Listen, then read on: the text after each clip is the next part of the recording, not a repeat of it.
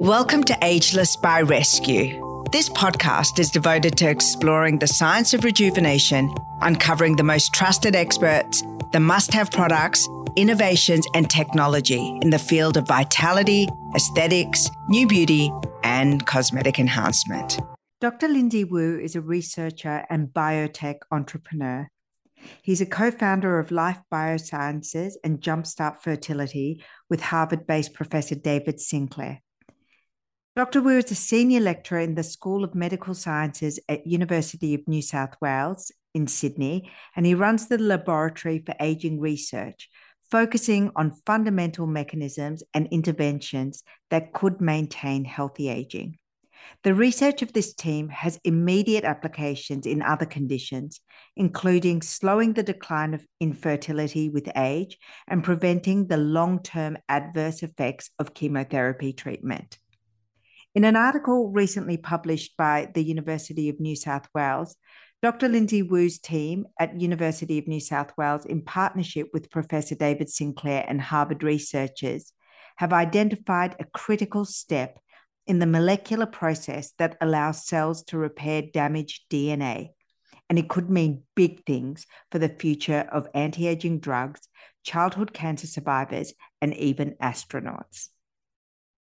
Having recently visited the Laboratory for Aging Research here in Sydney, I was compelled to bring you this fascinating episode in conversation with Dr. Wu as we explore the role of NAD+, the future of fertility treatments, the benefits of fasting, and the future of regenerative medicine. You know, we could start off being very broad and just talking about extending lifespan and improving late life health. You know, really the goal for the field is to improve late life health. There is an exponential increase in diseases when we become older. And, by addressing the underlying mechanisms that drive aging, we're hoping to reduce the incidence of those diseases. The ultimate goal is improved quality of life when we're older. This is likely to lead to overall extensions in lifespan, which would be great. But as I say, the main goal is to extend overall lifespan. The field has sort of been around for 80 or so years, and it started off with this basic finding that if you almost near starve an animal, a rat, it lives longer. And so that was, really the basic finding for a long time, probably until the late 90s, when the first gene mutation that resulted in an increased lifespan was discovered. And it was discovered in a little worm called Caenorhabditis elegans, C. elegans. It's a little animal that we study in the lab. And since then, there's been explosion in the number of drugs and genes that have been identified that could potentially extend healthy lifespan. Some of those drugs are clinically available. We don't know whether they improve health span and overall lifespan in humans, but they certainly do in these lab animals.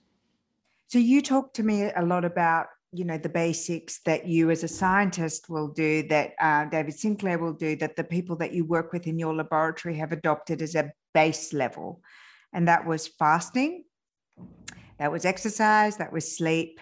And then overlaying of that, you're taking some supplements. So NAD being one of them. Can you explain to me, what is the difference between NAD and NR? We get that question a lot. Yeah, so look, the first thing is that, I have to caution with supplements. I don't advocate anyone to go out and try these supplements. They are a fairly unregulated area. We're going to a lot of efforts to run proper clinical trials so we know whether they work. But in the meantime, the question about the difference between NR and NAD. So NR stands for nicotinamide riboside. Now, NAD is nicotinamide adenine dinucleotide. So that latter molecule, NAD, it's quite a big molecule, and it doesn't get into cells on its own. So you can take NAD as a pill, or it's now quite common for people to take it as an IV infusion, but it just doesn't get into cells. So NAD itself is kind of useless. Now, nicotinamide riboside can get into cells, and so that's great. So aside from being able to get into, it's a more advanced intermediate in NAD synthesis. So there's a long pathway to get all the way from a starting molecule through to NAD. And so NR is, further along that pathway. And so that's one of the advantages of taking of nicotinamide riboside, that it's further along and that it can get into cells. So it still has to be converted into NAD, but that's the theory behind nicotinamide riboside. It has been approved for use as a supplement in the United States. This is a what we call GRAS status, generally recognized as safe. So it has undergone some toxicity studies, although it's not to the same level of rigor that you would expect from a drug. And that was my next question. What is the difference between, a supplement and a drug? Because a lot of the claims can be similar. And I guess that a lot of the science starts in the supplementation area or natural, ingredients, and then they're studied and they're modified and it becomes a drug. What's the difference? Yeah, so the difference between supplements and drugs is down to safety, efficacy, and regulation. So, the regulation for drugs is extremely intense for good reason. These are medicines that are being prescribed by doctors. And if a doctor gives you something, you expect it to be safe and to actually does what it's supposed to work. For supplements, the bar is a lot lower. Supplements aren't actually allowed to say that they treat a disease. You will see that on many supplement bottles, the wording is quite vague. It doesn't actually talk about improving any particular state or any physiological change, for good reason, that there just isn't the clinical data to show that that's the case. If there is a clinical body of evidence showing that a supplement can do all of these things, then it can just be registered as a medicine. And that certainly was the case, for example, with some supplement-like products. So, for example, nicotinic acid or niacin is a naturally occurring supplement, a naturally occurring molecule. It's present in foods. It's fortified into breads. And when used at very high doses, it can treat some aspects of cardiovascular disease. And so this was actually approved by the FDA, and it's now a treatment for cardiovascular disease as a medicine, a true drug. It's something that doctors prescribe, not a supplement which has a lot lower threshold for evidence. So supplements don't have to go through what we call a phase 1 clinical trial, which is where we show in humans through very rigorous studies that it's safe, and you don't have to prove that it actually treats a disease.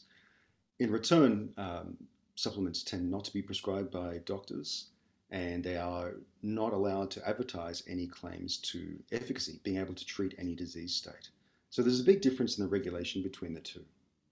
And another thing that we discussed when we were on the laboratory tour, which I found quite fascinating, is cancer is obviously a disease that can hit at any age, but is more likely as part of an aging process.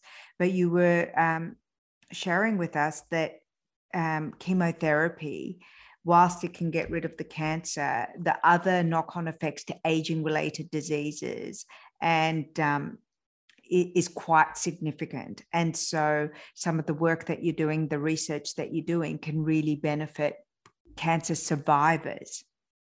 Yeah, that's a really important topic for the lab at the moment, one of our main research areas. So chemotherapy drugs, the most successful chemotherapy drugs are still the drugs that we had from decades ago. There have been some substantial advances in oncology, so in particular immuno-oncology, so these immune checkpoint inhibitors that control the response of the immune system to cancer. But prior to that, still the best drugs we have are really old drugs, and these older drugs are fairly non-specific. So these are what we call cytotoxic drugs. They're essentially poisons that tend to kill faster growing cells at a more than non-growing cells, but that's not that specific a mechanism. So as we all know, chemotherapy causes this range of side effects in cancer patients, and they're absolutely devastating during cancer treatment.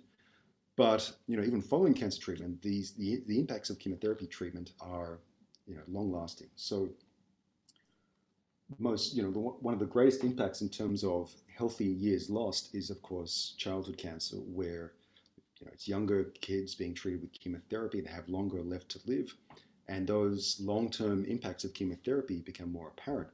So just to put it in perspective, 96% of childhood cancer survivors have at least one chronic health condition by the age of 45. Now, and that's as a direct result of not the cancer, but the chemotherapy. Exactly. Wow. Exactly. And so, they're seeing diseases like type 2 diabetes, neurocognitive diseases, cardiovascular disease, cancers unrelated to the initial cancer. So these are all a result of, as a spectrum of diseases, it resemble accelerated aging. So preventing the damage that occurs as a result of chemotherapy treatment is really important. And so that's what we're one of the topics we're really keen on pursuing in the lab. How can we ameliorate the impacts of chemotherapy in cancer patients, not just during their treatment, but for their longer term health, so that they don't have this accelerated aging condition. And that's not of interest to the government? I mean, gosh, if you look at absolutely, that is, but I don't think recognizing it as aging research has gained that much traction. There is a case to be made to funding agencies that if you are treating the symptoms of, or if you are improving the health span of cancer survivors, that is a funding priority. That's recognized by cancer funding agencies that they need to take care of these patients after the cancer treatment is finished. The same interventions, the same non-pharmaceutical interventions that are associated with healthy aging are also associated with better cancer outcomes. So, in recent years, there's been this strong push towards exercise in cancer patients, which is really effective. Sorry, I missed that. What's been the push towards what? Exercise in cancer exercise. patients. Oh, yeah, of course, yes. Therapy treatment, which is excellent. So, the benefits of exercise to these patients, aside from, reducing the impacts of their chemotherapy, it actually makes chemotherapy more effective. These patients have far better outcomes. And that's something that's being rolled out, around the country, increasingly used exercise in cancer patients.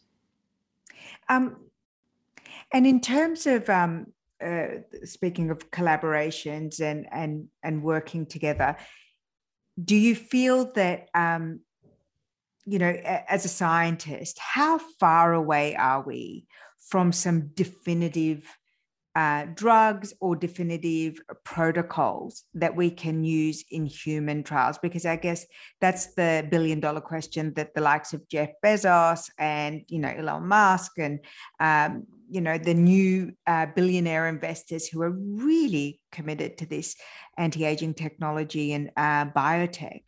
How far away are we? So I'll answer that in a couple of ways. The first, the one that I've in shorter form interviews, is how many years are we away from having this approved to treat as aging in humans? And man, I've seen that movie before and I'm not giving an answer. But what I will say... How do I get to be an extra in that movie? Sign me up. What I will say is that most of these therapies are being developed for other diseases in the meantime. The idea is that a drug that could in the distance be used to treat aging, in the meantime, a sort of lower hanging fruit may be a disease like cardiovascular disease or type 2 diabetes or infertility or something like this. And so that's really where all the efforts are at. It's largely for pragmatic reasons. We would never have enough money to run the trial of a brand new drug in humans to see if it extended overall lifespan. That trial would just be too long and expensive. But in the meantime, if we're right about this idea of drugs that could treat this holistic process of aging, we should be able to treat some very specific disease indications, which we know are a big problem now and aren't controversial whatsoever. And so that's where the field is at the moment. So, for example, drugs that are under investigation for increasing energy expenditure, which could eventually be used to extend overall or treat age-related diseases. If you have a drug that increases energy expenditure in the meantime, you could use it to treat metabolic diseases. Fatty liver disease, obesity, diabetes, and so on. If you have a drug that improves autophagy, which is the recycling of damaged components of the cell, although that could be used for aging in itself, there are, in the meantime, plenty of diseases where autophagy can be defective. For example, some of these orphan diseases where damaged proteins build up in certain tissues, for example, the eye, which you could address in the meantime. So that's a much lower hanging fruit. And the advantage of going after that lower hanging fruit is that it gets you into the clinic and allows you to prove on a larger scale that these compounds are safe after a long period of time in humans. I hope you enjoyed this episode, and if you did, please share and rate this episode. I'd love that. Ageless by Rescue is brought to you by Rescue Me Academy, Reignite Your Relationship course. Love your relationship but miss the early days? You're not alone. This course will teach you how to identify your issues, stop the fighting, find what you need to be happy, re-spark intimacy, and keep the lines of communication open. Join us at rescuemeacademy.com.au to learn more about the program and to download your first free lesson.